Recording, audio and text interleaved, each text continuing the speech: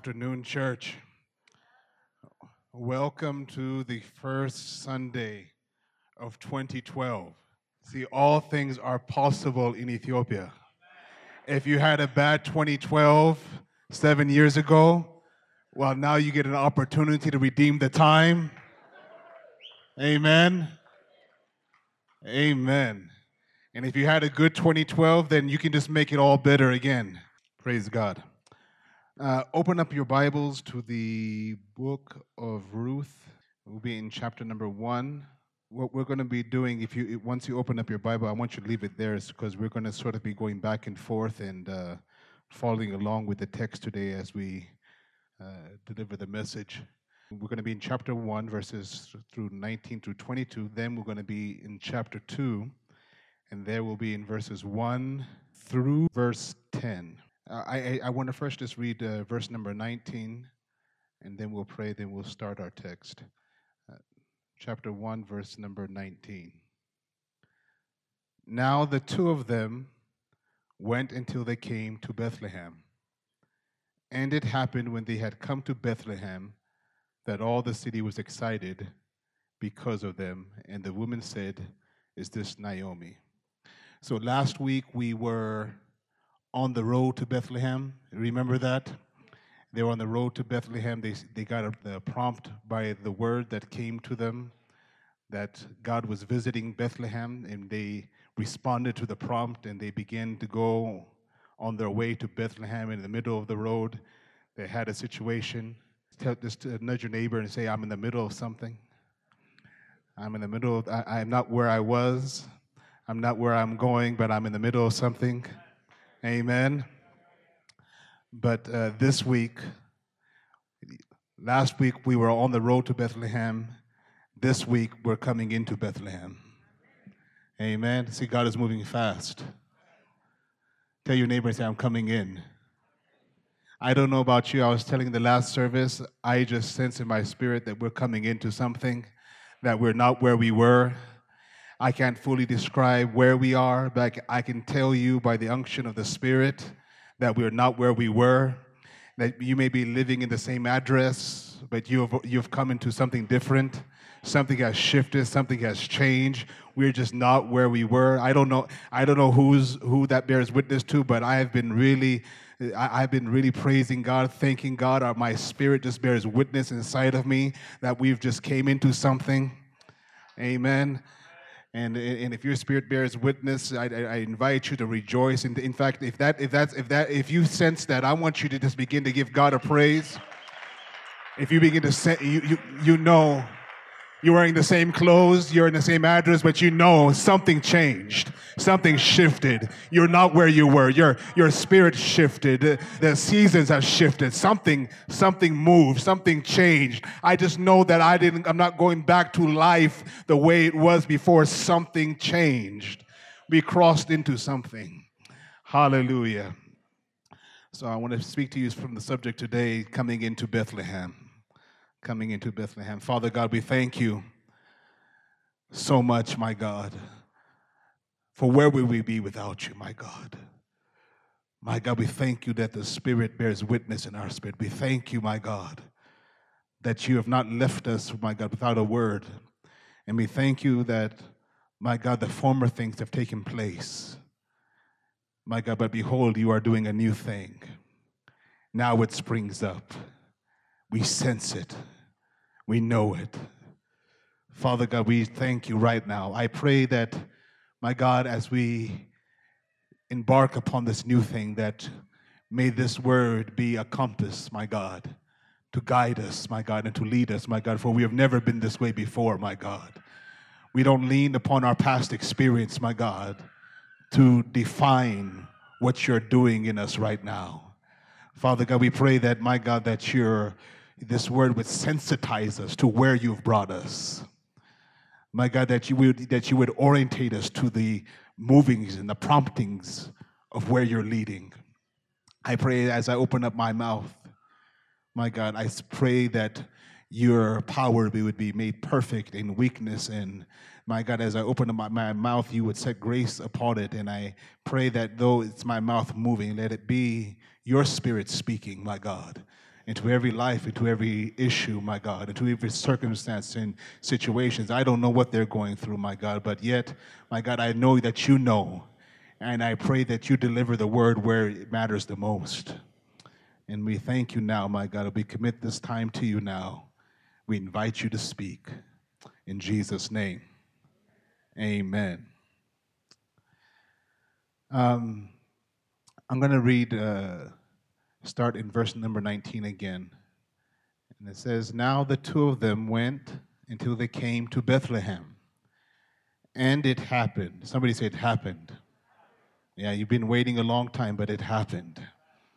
There is a moment where it happens. And there's a moment where it's no longer a journey, it happens. And now it happened. And when they had come to Bethlehem, that all the city was excited because of them.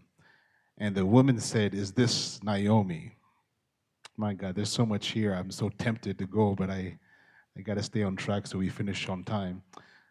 But she said to them, "Do not call me Naomi. Call me Mara, for the Almighty has dealt very bitterly with me."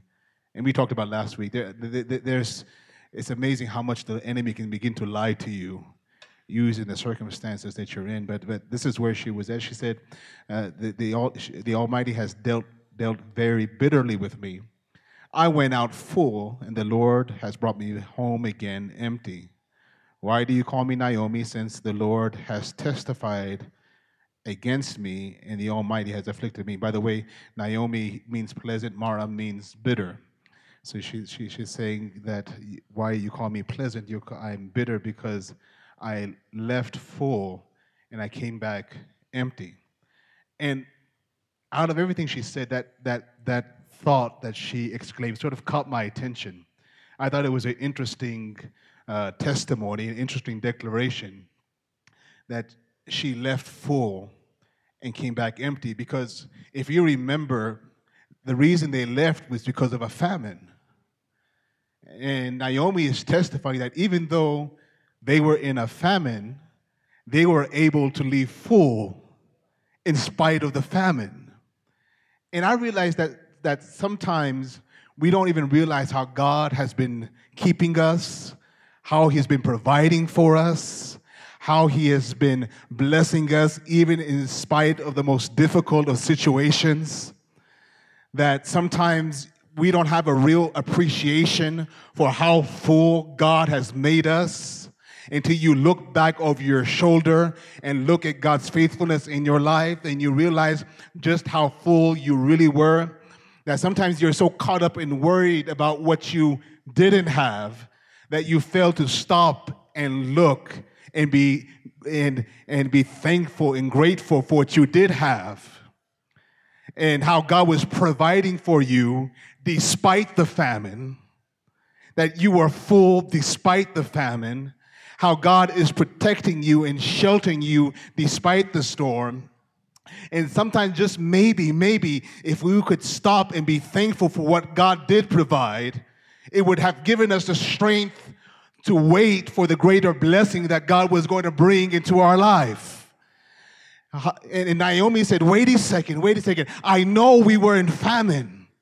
But even though it was famine, come to think of it, we weren't empty. We left full. Despite the famine, we didn't really lack for anything. God made us full despite the famine. And I'm sure that she was thinking to herself, I wished I recognized then what I know now. Because maybe if we had recognized how full we were, it would have given us the strength we needed to wait and stay and trust God in Bethlehem. This is the powerful thing, because see, this is why I believe that Jesus, when He needed to feed the 5,000 and He only had 2 fish and 5 loaves of bread to feed the 5,000, instead of focusing upon what He didn't have, He lifted up what He did have and gave thanks for what God had provided in His hand, instead of focusing upon what was not in His hands. That sometimes when you are faced with a need, that before you start trying to wrestle and grapple with the need, maybe you should start by being thankful for what is in your hands. And thankfulness will begin to open your eyes to God's faithfulness around you so that you would have the strength of faith that you need to trust God for the need that's in front of you. Because this is the powerful thing about Thanksgiving, because Thanksgiving will give you perspective. Because sometimes when you focus upon the need, you can get so lost in the need and you lose perspective, and you're so filled with worry and doubt because you've lost the need has caused you to lose perspective. But Thanksgiving opens your eyes to God's faithfulness and God's goodness in your life. That's why on the road to Emmaus, if you remember, the Bible says he was on the road to Emmaus and he lifted up the bread and he broke it and gave thanks. And when he gave thanks, the Bible says their eyes opened. Because Thanksgiving opens up the world of perspective. And I preached this many times that one of the greatest blessings that God can give to your life is not money, it's not a new car, it's not a new house. One of the greatest blessings that God can give to your life is perspective. Perspective will change your life. Hallelujah. Hallelujah. And I pray that God would begin to take a wrecking ball to all the worry and the fear, the walls of worry and fear that the enemy has surrounded your life with, that's keeping you from recognizing God's goodness in your life. That's what Naomi was saying. Worry and fear was robbing her of perspective, robbing her from the viewpoint of how God had made them full and how full they really were. I believe this is why the Bible talks to us about contentment. Contentment. Sometimes in our Pentecostal world, that's almost a curse word, contentment. That there is a balance between being thankful and content with what's in your hand as you trust God for the increase of what's in your hands. Tell your neighbor, it's balance. I don't believe contentment means that I'm not believing God for more and I'm not believing God to bring better. But it means that you are being thankful for what you have in between, so that you don't allow the anxiety of what you don't have to rob you of the faith of what you're pursuing. Because thankfulness is the key that gives right perspective of who God is in your life. Because if you cannot be thankful and grateful and recognize God's faithfulness in your today, how are you going to trust God for what you are believing for tomorrow? Oh, that was good stuff. That was a good amen point. Because if you cannot be grateful for the now, how are you believing God for your tomorrow if you can't see God now? Let's go to verse 22. So Naomi returned, and Ruth the Moabitess, her daughter-in-law, with her, who returned from the country of Moab. Now they came to Bethlehem at the beginning of the barley harvest. Tell your neighbor, say, it's just beginning. I'm just beginning. This is just the beginning. He brought them, it's just the beginning. Hallelujah. And see, the barley harvest was significant because it was the first crop and the first harvest after winter. The barley harvest was actually the harvest of the Passover. Every one of the feasts of Israel was connected to a specific harvest. And the barley harvest was the harvest of Passover. In fact, harvest is so crucial in the scripture. You will see a lot of things related to harvest. In fact, you will see the return of the Lord described as a harvest. And the angels took the sickle and they harvested. You remember that? It's related to harvest. In fact, maybe this is just a side note. You can jot it down. What's interesting, both Pentecost and Passover have found their fulfillment in the harvest. What's remaining is the Feast of Tabernacle is the only feast that has not found its prophetic fulfillment because it is connected to the return of Christ. The barley harvest was of particular importance because it set up and empowered the rest of the harvest throughout the year. Because one of the main uses of barley at that time was they used it as feed to feed their horses and their oxen. Without the barley, they had nothing to feed their oxen with. And if you did not have strong oxen, you could not plow the ground again and sow the seed for the next harvest. So the barley harvest was important to the cycle of the harvest throughout the year. And what God put upon my heart is that the harvest that God is about to bring us into is not going to be a one-time blessing. It's not a one-time harvest, but rather it is going to be a harvest that sets you up. It's going to be a harvest that sets you up for a cycle of harvest, a cycle of blessing. Tell your neighbor and tell you it's a cycle. It's a cycle. This is not just a provision of one moment. This is not a harvest that's going to take you up and bring you back down again. But this harvest is going to set you up for a cycle, a different cycle. The old cycle is finished, and God is setting you up for a new cycle, a new form of blessing where it is not something that starts and ends, but it's a perpetual cycle, a cycle that continues. The famine is ended, and now the barley harvest has come to set you up for a cycle of blessing in your life. Hallelujah. Tell your neighbor, say, get ready for a new cycle. That's good. Get ready for a new cycle. I'm finished with the old cycle. I thank God for how He provided for me in the old cycle, but that cycle is finished, and God is setting up a new cycle. Hallelujah. Hallelujah. Hallelujah. It's a cycle. He's going to feed your oxen. Tell your neighbor, He's going to feed your oxen.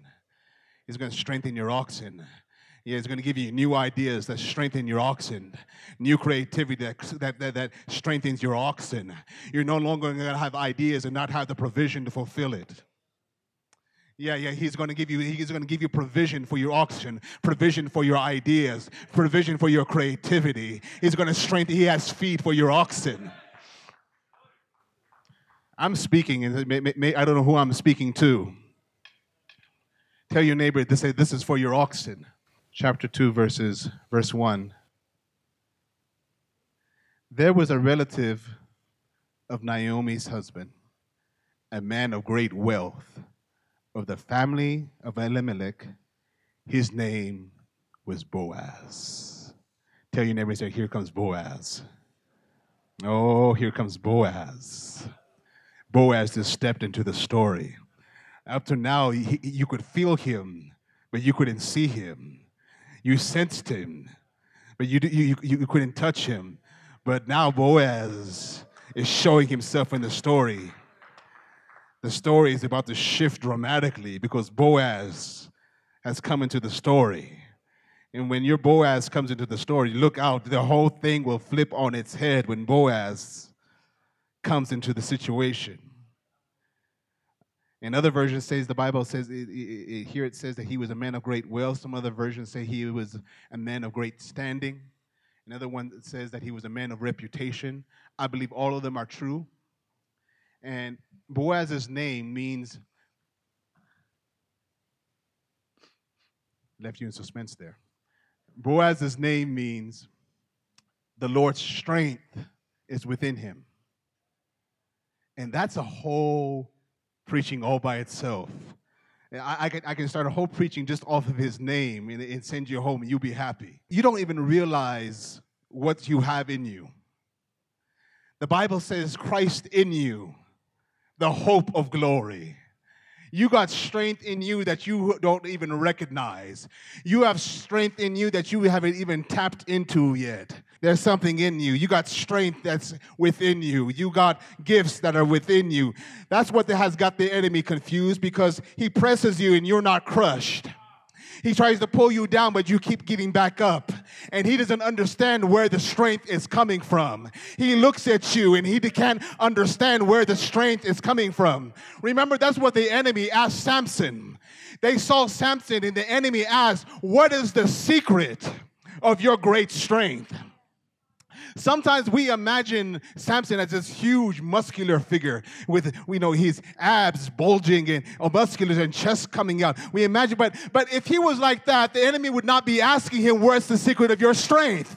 It would be obvious. But the enemy is looking at him, and as they look at him, they can't find anything on the outside that can explain the strength they're seeing that's coming out of him. And they kept asking him, what's the secret of your strength? We can't see it. We can't recognize it. We can't trace it, because the secret of your strength is not in your bank account. It's not in your education. It's not in your house. It's not in your car. The secret of your strength is the Lord is within you. And I can do all things through Christ who strengthens me. Hallelujah. Touch your neighbor and say, the Lord's strength is within you. Yeah, the Lord's strength is within you. The Lord's strength is within you. It's within you. The Lord's strength is within you. It's not you. You're not operating by your own strength. You're not trying to walk this life in your own strength. The Lord's strength is within. In the secret place within. Hallelujah. Got a deposit that won't quit. Paul said, even when I'm weak, I'm strong, because the Lord's strength is within me. Hallelujah. But for Boaz, it even has a deeper meaning than that, because Boaz is in the direct genealogy of Christ. His name is in the genealogy of Christ. And so when in the Gospel of Matthew begins by giving us the genealogy of Christ, it is showing us how the seed of Christ, starting from the promise given to Eve, when God said to her that the seed of the woman would crush the head of the serpent. Well, how do I know that's Christ's seed? How do I know that's Christ? Because the woman doesn't have natural seed. It was a spiritual seed. It was the spiritual seed that was Christ. And that spiritual seed went from generation to generation until it came to Mary and impregnated the virgin womb of Mary. That's why she didn't need a man, because it was not natural seed. It was not man's seed, but it was the spiritual seed that came from Christ, or rather the spiritual that was Christ. And so from Abraham to Jacob, from Abraham to Isaac, from Isaac to Jacob, from Jacob to Judah, from Judah to Perez, we see Christ, the seed, traveling from generation to generation, from one person to the next. And the seed was sojourning from one generation to the next. But every so often, you see that the seed would stop and express himself. And it's just like Jesus saying, I'm right here. Here I am. I'm just checking in to let you know I'm still here. Every so often, the seed would stop, and you would see that seed of Christ express himself. He was traveling from Abraham to Isaac, then he stopped at Isaac, and as Isaac is walking up Mount Moriah and he's walking up with the wood that was for the sacrifice, that was for the altar, that he himself would be laid upon. And he himself is carrying the wood in the same way that Christ would carry the cross. And he would carry the same cross that he would be crucified upon. It was the seed of Christ saying, here I am. And then he comes to Joseph, and as Joseph, the Bible says that Joseph was betrayed by his brothers, sold into slavery for 30 silver shekels. And he was sold into slavery and betrayed by his brothers, and he would end up forgiving his brothers so he could save the very ones that betrayed him. It was Christ, the seed, saying, here I am. Tell your neighbor, say, here I am. And that's the same thing when we see with Boaz. When he comes to Boaz, it is the seed of Christ saying, here I am. This spirit of redemption that comes through Boaz, this mission to redeem Ruth. It is not necessarily Boaz the man, but it is the Lord's strength, the Lord's seed within him, reaching out through Boaz, expressing himself, reaching out to Ruth, saying, here I am. Reaching out and pulling her into his purpose, pulling her into his will, pulling her into his goodness, pulling her into his favor, pulling her in out of the darkness into his light, pulling her out of the kingdom that where she was in into the kingdom of the Son he loves. It was the Spirit of Christ pulling her in, and he was saying, here I am. Touch your neighbor and say, here I am. Hallelujah. Because that's what God is about to do in your life. It's not that he wasn't there, but now he's about to tell you, here I am. He's about to show himself to you. He's about to show his goodness to you. He's about to show his favor to you. Every so often, God will come and meet you in a unique way and say, here I am. I'm just checking in to let you know that I've not never left you, nor forsake you. I'm right here, and I want to show off in your life and show you that I'm here. I want to show you my goodness. I want to show you that I'm faithful. Tell your neighbor, say, here I am. Yeah, here I am. In your marriage, here I am. Here I am. In your situation, here I am. In your circumstance, here I am. In your darkness, here I am. I don't know where you are, but God's about to say, here I am. In fact, I hear somebody in this place, you've been praying, you've been asking God, where are you? But I hear that God is about to answer you and say, here I am. I'm right here. I'm going to show myself off and show you that I'm here. Here I am. Here I am. Every so often, God comes and says, here I am. Oh, your Redeemer is coming. Your Redeemer is coming. Ruth, your Redeemer is coming. You have no idea who is about to meet you. Your Redeemer is coming. Here I am. So as we see Boaz, I want you not only to see Boaz, but I want you to see and hear Christ through Boaz. Verse number 2 of chapter 2. It says, so Ruth, the Moabitess, said to Naomi, I don't have the coal anymore, just the residue of it. So Ruth the Moabitess said to Naomi, please let me go to the field and glean heads of grain after him whose sight I may find favor. So interesting. I mean, even her wording. Sometimes, you know, the Spirit of God just deposits things in you. He deposits faith in you. You don't even know where it's coming from. That's what I see. There's a faith.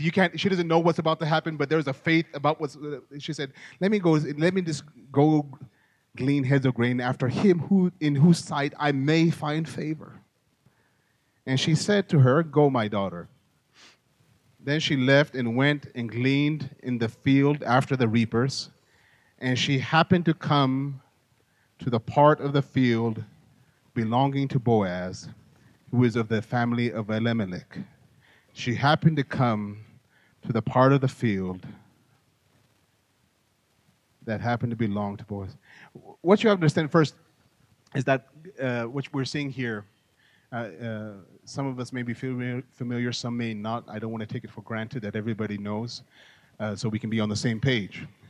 That it was a commandment of God that all landowners, they were not supposed to reap their entire harvest, but rather they were required to leave the corners unharvested, or leave it alone for the poor among them. And the poor would come and they would glean from the corners of the field. Also, when the reapers were harvesting, if they, as you can imagine, when they're taking it by hand and they're handling the grain, sometimes there would be grain that fell to the ground. They were instructed that they were not supposed to go back and try to pick that up. They were supposed to leave it there on the ground for those, the poor among them, so they could glean from it. And this was a responsibility given to God by all according to the blessing and the provision God has given to them to make sure that they supplied for the needs of others. It's a commandment. You understand? Tell your neighbor, say it's a commandment. Yeah, you're not just being nice when you're taking care of the poor. You're fulfilling a commandment. You're required to by God. This is a commandment. It's not necessarily optional. It was a command. They had to leave it alone. They had to leave the corners there. So, but while the reapers, the reapers, of course, they stayed to a particular field. Whatever field they were hired to harvest, they stayed to that field. The gleaners did not pay attention to the field that they were in. They were not following the field, but rather they followed the gleanings. Wherever the gleanings were, the gleaners went. They weren't constrained or limited to a particular field. They just followed the provision. Are you understanding what I mean? So they just, wherever the gleanings were, wherever the opportunities were, wherever the provision were, the gleaners followed the gleanings. They didn't follow the field, they followed the gleanings. So Ruth was following the gleanings. She was following the gleanings in one of the fields, and she didn't even know that she had left one field and came to another field. And the Bible says that as she was gleaning, she just happened to cross over. Tell your neighbor you're about to cross over. She was just following the provision, and she crossed over to the field of Boaz. The Bible says she just happened. It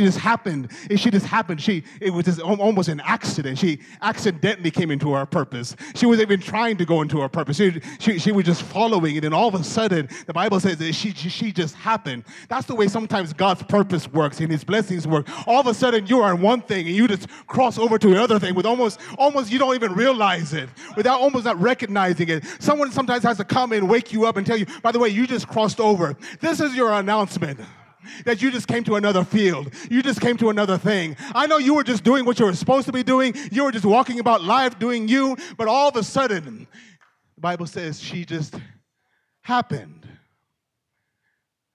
Tell your neighbor, say, sometimes things happen. Yeah. But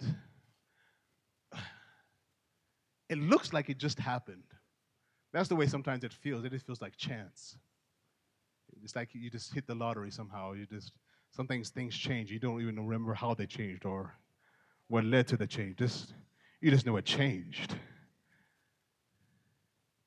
But really, nothing just happens.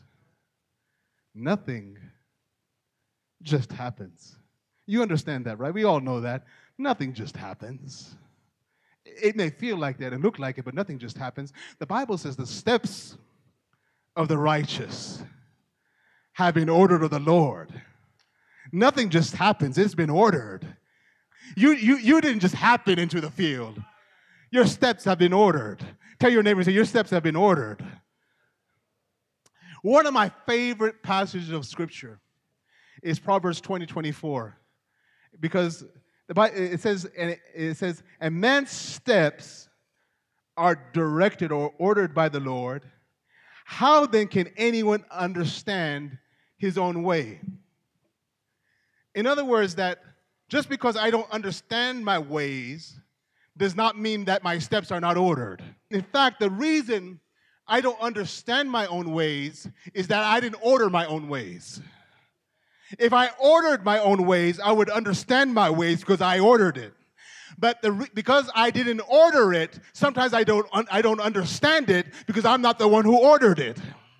And that's what the Scripture is saying, that sometimes though you may be confused about where your life is and where it's going, and you have no idea why you are where you are, the Bible says, rest assured that even though when you don't understand your own ways, your ways are still ordered by God. Even when you don't recognize it, it's been ordered by God. Tell your neighbor and preach to them and say, your ways have been ordered. You're not here by accident today. Your ways were ordered. Do you realize how your life is not a product of chance or a product of luck or a product of circumstance? Your life is a product of purpose, and your steps have been ordered by God. That stuff just doesn't happen to you. That is not ordered. God has ordered your ways. Well, Pastor, how about the things? How about my mistakes? You're saying God ordered my mistakes? But it's funny, the Bible says in Ephesians, he says he conforms all things to the conformity to the purpose of his will. In other words, the things that he didn't order, he will conform it and shape it and align it to his order until it looks like it's all part of the plan, which is why Paul testifies all things work together for the good of those who love the Lord, who are called according to his purposes, that sometimes you can't even tell what was his will and not his will, because by the time God gets done with it, he will conform it and shape it into his will. Hallelujah. So that's why you can praise God when a door opens, and you can praise God when the door closes, because your life has been ordered. I can rest because I know my life is, the door didn't just happen to open, neither did it just happen to close. My steps have been ordered. I can praise God at a yes, and I can praise God at a no, because I know my steps have been ordered. Hallelujah. Joseph, you were not forgotten in prison. It's just that your steps have been ordered. I know part of you don't even realize how you got there and why you were in this prison to begin with. But what you don't recognize right now is you have an appointment with a baker who's going to be in the prison, and you have an appointment with his dream, because that's going to set up another appointment that you have with Pharaoh and his dream. And the reason that the baker forgot about you, because if he released you right now, you would be out of the prison, but you would be away from the palace, and God has your steps have been ordered. Tell your neighbor, say it's been ordered. Oh, I know it's confusing, but it's been ordered. I know you don't even know why the door closed, but your steps have been ordered. It's ordered, it's ordered, it's ordered. That'll give you peace. That'll give you joy. That'll give you perspective. My steps have been ordered. Oh, it's ordered. Stuff is not just happening to you, Joseph. I know. It just feels like stuff is happening out of your control. There's things happening everywhere, and you don't know why they're happening. But it's been ordered. And she happened to come to the part of the field belonging to Boaz. Verse 4. Now behold. Tell your neighbor, say, now behold. Boaz came from Bethlehem and said to the reapers, the Lord be with you. And they answered him, the Lord bless you. Then Boaz said to his servant, who was in charge of the reapers, whose young woman is this? So the servant who was in charge of the reapers answers and said, it is the young Moabite woman who came back with Naomi from the country of Moab. Is it up there? Go to verse number 7. I want you to go from verse 7 to verse 10. Actually, I want you guys to read out aloud. Go ahead, read. Why have I found favor in your eyes, that you should take notice of me, since I am a foreigner? Amen. Boaz begins and he says to her, will you listen? Will you listen? Ask your neighbor and tell them, will you listen? Because that's the real question. The real question is not whether or not God is speaking to you. The real question is, are you willing to hear what he has to say? Because some of us, we are praying for God. We're praying and fasting for God to speak to us. But the issue is not that God is not speaking to us. We just didn't like what he had to say. Are you understanding what I mean? He spoke to you, but he whispered something to you, but you don't know that's not God. That can't be God, and you push it out of your heart because really right now we live in a generation that sort of shops for voices. We shop for voices. We don't hear voices, we shop for voices. We shop for voices that will agree with the thing that we already want to do in the first place. So we go around shopping for counsel and shopping for voices that will agree with us, and if it doesn't agree with what we already want to hear and what we already want to do, we'll just go to the next church and to the next conference shopping for voices. That's why you're skimming the internet looking for sermons. You're shopping for voices. That's sort of the unfortunate byproduct of today's technology, is that you can shop for voices, and so you can't rest until you find that voice that agrees with what you already want to do. But that's not necessarily the way God speaks. When God speaks, he doesn't tell you what you want to hear, he'll tell you what you need to hear. In fact, real leadership sometimes it's not leading people where they want to go. It's leading them where they need to go. But we live in a generation that we poll, the politicians, they poll and they find out where you want to go in the first place, and then they will say, okay, I'll take you there. But that's not the way God operates. Democracy works great for the world, but it does not work in the kingdom of God. Will you listen? Ask your neighbor again and say, will you listen? Because the reason Boaz is sort of framing this thought to her, the way he's framing it, is because Boaz sort of recognizes that what he's asking Ruth to do at face value does not seem prudent or practical to her situation. Because as a gleaner, you don't commit to one field. You follow the gleanings. Because one field only has a certain amount of gleanings. It only has a certain amount of corners. And when those corners are finished, the gleanings are finished. So you don't commit to one. You're not following the field, you're following the provision. You're following the gleanings. And so if you want to glean well, you have to hustle and go to multiple fields to find the best gleanings. In fact, you sort of have to picture this because Ruth is not the only person gleaning here. They're the poor at this time. They're there to glean. And the gleaners are going from field to field. It's competition. Who gets to the gleanings first? Who gets to the corners first? Who gets to the best stuff first? And everybody's rushing to the different fields and rushing to the different corners to reap the gleanings. And so, but here Boaz is asking her not to go and glean in other fields, but rather stay in his field. And it sounds limiting because in the context of gleaning, this is limiting. How can you ask me to stay in one field? This field only has a certain amount of gleanings. How do you ask me to make that commitment? Are you understanding me? So that's the reason he's framing. He said, are you willing to hear me out? I'm about to ask you something that doesn't make sense. I'm going to ask you to stay in one field and don't go to any other field. And see, sometimes we like to talk about God, how God expands our territory. But sometimes when you listen to him and when you're trying to obey him, it feels more like what he's telling me to do is not expanding my territory, but rather it feels like he's limiting my territory. Are you hearing me? That sometimes listening to God doesn't look like he's taking me forward. Sometimes it feels like he's holding you and pulling you back. But I realized when I was meditating upon that, I said to myself, wait a second, isn't that what an archer does to an arrow? He pulls the arrow back.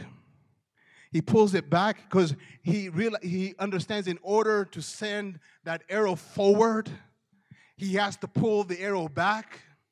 And to the extent that he pulls the arrow back, as he's stretching it backwards, as he's pulling it back, the level that he's able to pull it back will determine the velocity and the distance is able to go forward. So the archer is pulling it back, not necessarily to hold it back, but he knows as he pulls it back, he is creating the necessary energy and the necessary force to propel it forward. He's not pulling it back to hold it back. He is pulling it back to send forward. Is there anybody in this place? I want to talk to the people who feel that God has been pulling you back. In fact, it felt like things were going well. Then all of a sudden, it feels like God was pulling you back. You thought that you were going to get the promotion, and all of a sudden, it feels like God pulled you back from it. It feels like that the provision was going to come in, and all of a sudden, it feels like God is pulling you back from it. In fact, you've been watching other people go ahead of you. You've watched other people being shot forward, and you don't understand that why they're going. If God's favor is upon me, if God's blessing is upon me, why is everybody being shot ahead of me and I feel like God is pulling me back? I'm here to tell you the only reason he's pulling you back is because he realizes where you need to go.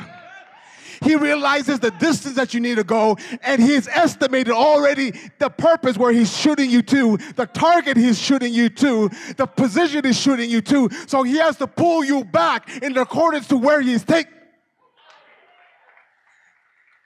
And sometimes you can measure how far God is going to shoot you by the extent that he pulls you back. Woo. Hallelujah. You hear what I'm saying to you? He's pulling you back on purpose. It's not by accident. He's not holding you back. He's pulling you back to send you forward. Hallelujah. Hallelujah. In fact, the further he pulls back, the faster the arrow will go. This God will redeem the time. You think that you lost time, but by the time he releases you, God will repay the years the locusts have eaten.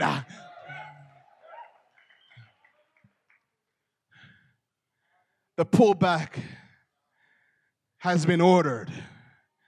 But the key is, can you trust God with the pullback? Can you trust him?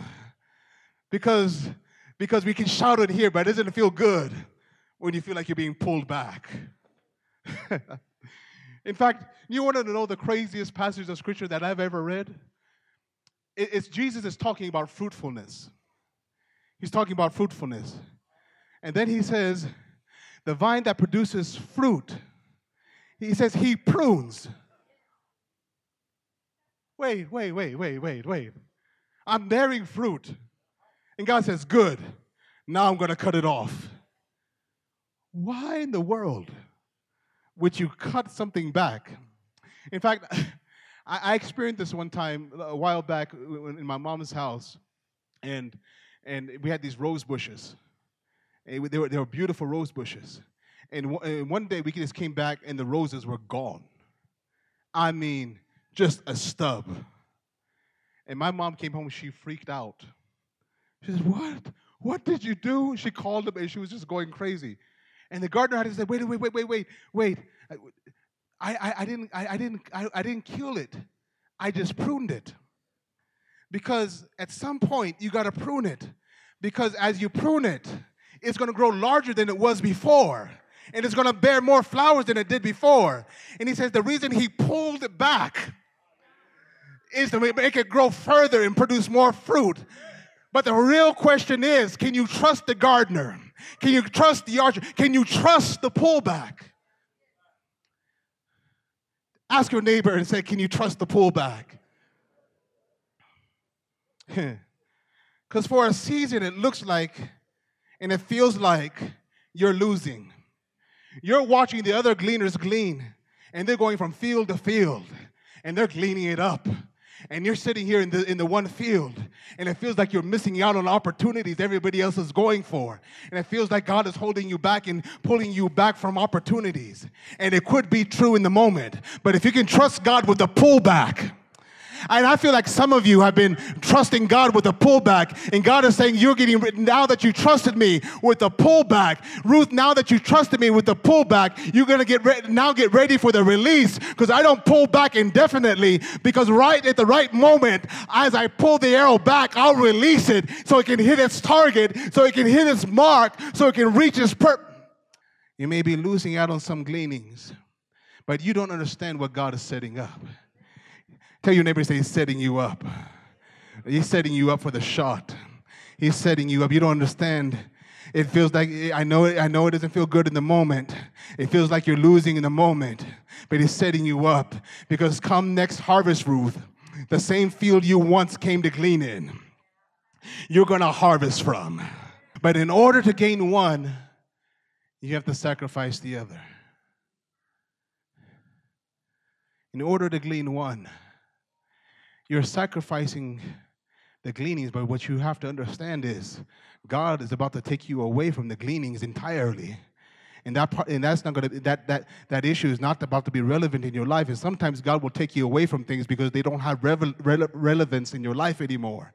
He'll take it away because he knows where he's taking you. You're not going to need the gleanings for where he's taking you. But it all comes down to one word, and that's trust. Do you trust him with the pullback? And this is what Boaz is really asking Ruth. When he said, will you hear me? Translation, will you trust me? That's why sometimes God is, when he speaks to you, he's not really saying, will you hear me? He's really asking, will you trust me? Will you trust me? Do you trust the provider over the provision? That's sometimes what God is sort of challenging and asking us when he asks us to give. He is sort of testing which one you trust. Do you trust the provision or the provider? Are you going to pursue the provision or are you going to pursue the provider? And that's the problem also sometimes when we talk about giving, is that sometimes we talk about it in the context of the provision and connecting to the more provision and give, and it'll be given back to you, pressed down, shaking together. All of that's true, but the goal of giving is not to connect you to the provision. The goal of giving is to connect you to the provider. Do you understand what I'm saying? The testimony of Ruth is not that she got connected to the provision. The testimony of Ruth is that she got connected to the provider. Are you hearing what I'm saying to you? That's the main testimony. Testimony is not that she got the harvest and she got the 4 gleanings and she got all the stuff and she got the provision. The testimony of what changed her life is that she got connected to the provider. That what redeemed her, it was not the provision that redeemed her. It was the provider that redeemed her. And God said, here I am, Ruth, but will you listen? Here I am, but will you trust me? Because trust is access. Trust is access. If I gave you the keys to my house, what I'm really giving to you is not keys. What I'm giving to you is trust. And that trust gives you access. If I don't trust you, I'm not going to give you the keys. The keys are trust. The trust gives you access into my life. Likewise, when you give God trust, what you're really giving him is not just trust, you're giving him access. God said, what Boaz is sort of trying to get in here, he's trying to come into Ruth's life, he's trying to enter Ruth's life, but to gain access, he needs trust. Are you hearing what I'm saying to you? And he's saying the only way I can come into your life is to the level that you trust me. I can go only as far as you're able to trust me. God said, I want in, but I can only come in to the level of your trust. Really? Jesus says, behold, I stand at the door and knock. I'm not barging in. I'm not breaking in. I'm waiting for you to open up the door of trust. And to the extent that you trust me is the extent I can come in. I want to come in and show myself faithful, but the question is, do you trust me? Will you give me access? And because sometimes the problem is that you've been trusting the provision to provide rather than the provider to provide. And God says, I want in, but will you trust me? And that's what giving is about. It's about giving God access to come into your life. And when he comes, when you give him that place of access, it means so much more than just giving him access to where you're receiving money. That's not the biggest thing. Because Boaz didn't just come to provide for her life. He didn't just come to give her provision. He came to redeem her. And what's amazing, and I'm going to close here, is you don't realize what's on the other side of trust. I'm going to read verses 15 and 16. And when she rose up to glean, Boaz commanded his young men, saying, let her glean even among the sheaves, and don't reproach her. Also let grain from the bundles fall purposely for her. Leave it that she may glean, and do not rebuke her. Look. Boaz said, the thing is, Ruth didn't know. She just got up, and when she trusted him, he started whispering to his servant. He said, I want you to pull it out of what you've reaped, pull it out, drop it on purpose, and leave it for her to glean. You don't realize what God has dropped for your life on the other side of your trust. That if you trust Him, He will leave things behind on purpose. It'll look like it just happened, but nothing just happens. It'll look like it's an accident, but there is no accident in God. The steps of the righteous have been ordered of the Lord. And Boaz said, if you can trust me, I set something up for you on the other side of that trust that you'll only discover as you trust me. You don't know who I've been whispering to. You don't know who I've been speaking to. Things are going to drop in front of you, and you're going to wonder where they came from and how they got there. But in reality, it's God who dropped it there on purpose. And that's the key word there, is purpose. Not just gleanings, but purpose. Not just provision, but purpose. Not just a car, but purpose. That's what God wants to give you. That's what He wants to give you. He wants to give you purpose. Hallelujah. As you stand up, I want you to say, Lord, I trust you. Lord, I trust you.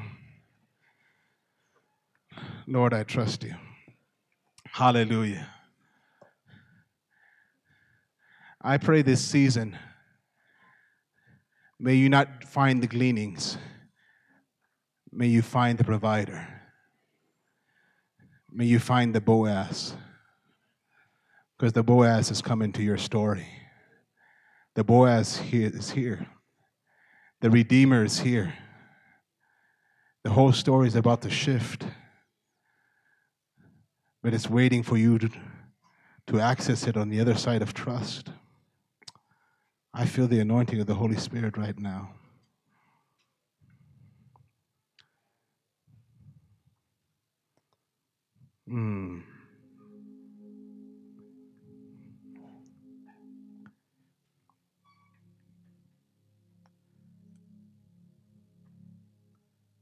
We trust you, Jesus.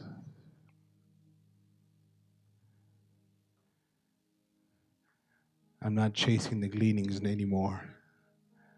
I'm tired of chasing gleanings, running from field to field, from place to place, from stuff to stuff. I'm ready to stop and trust you, to stand and trust you, to trust you in the pullback. I trust you, Lord. I trust you, my God.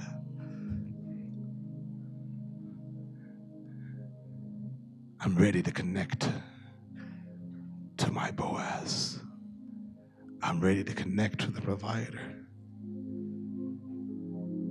That's the shift right there. That's the shift right there. That's the shift right there. She was in the same field, but a different trust. Trust will change your life. Trust will change your seasons.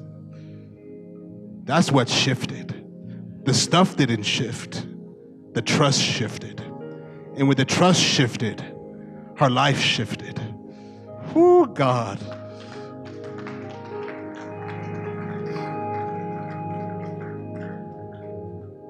We're ready for the shift, my God. We're ready for the heart shift. We're ready for the trust shift, my God. We're ready for you, Boaz. We're ready. We're opening up the door. We're ready for you, Boaz. Come into our life. Come into our circumstance. Come into our situation. Come into our need.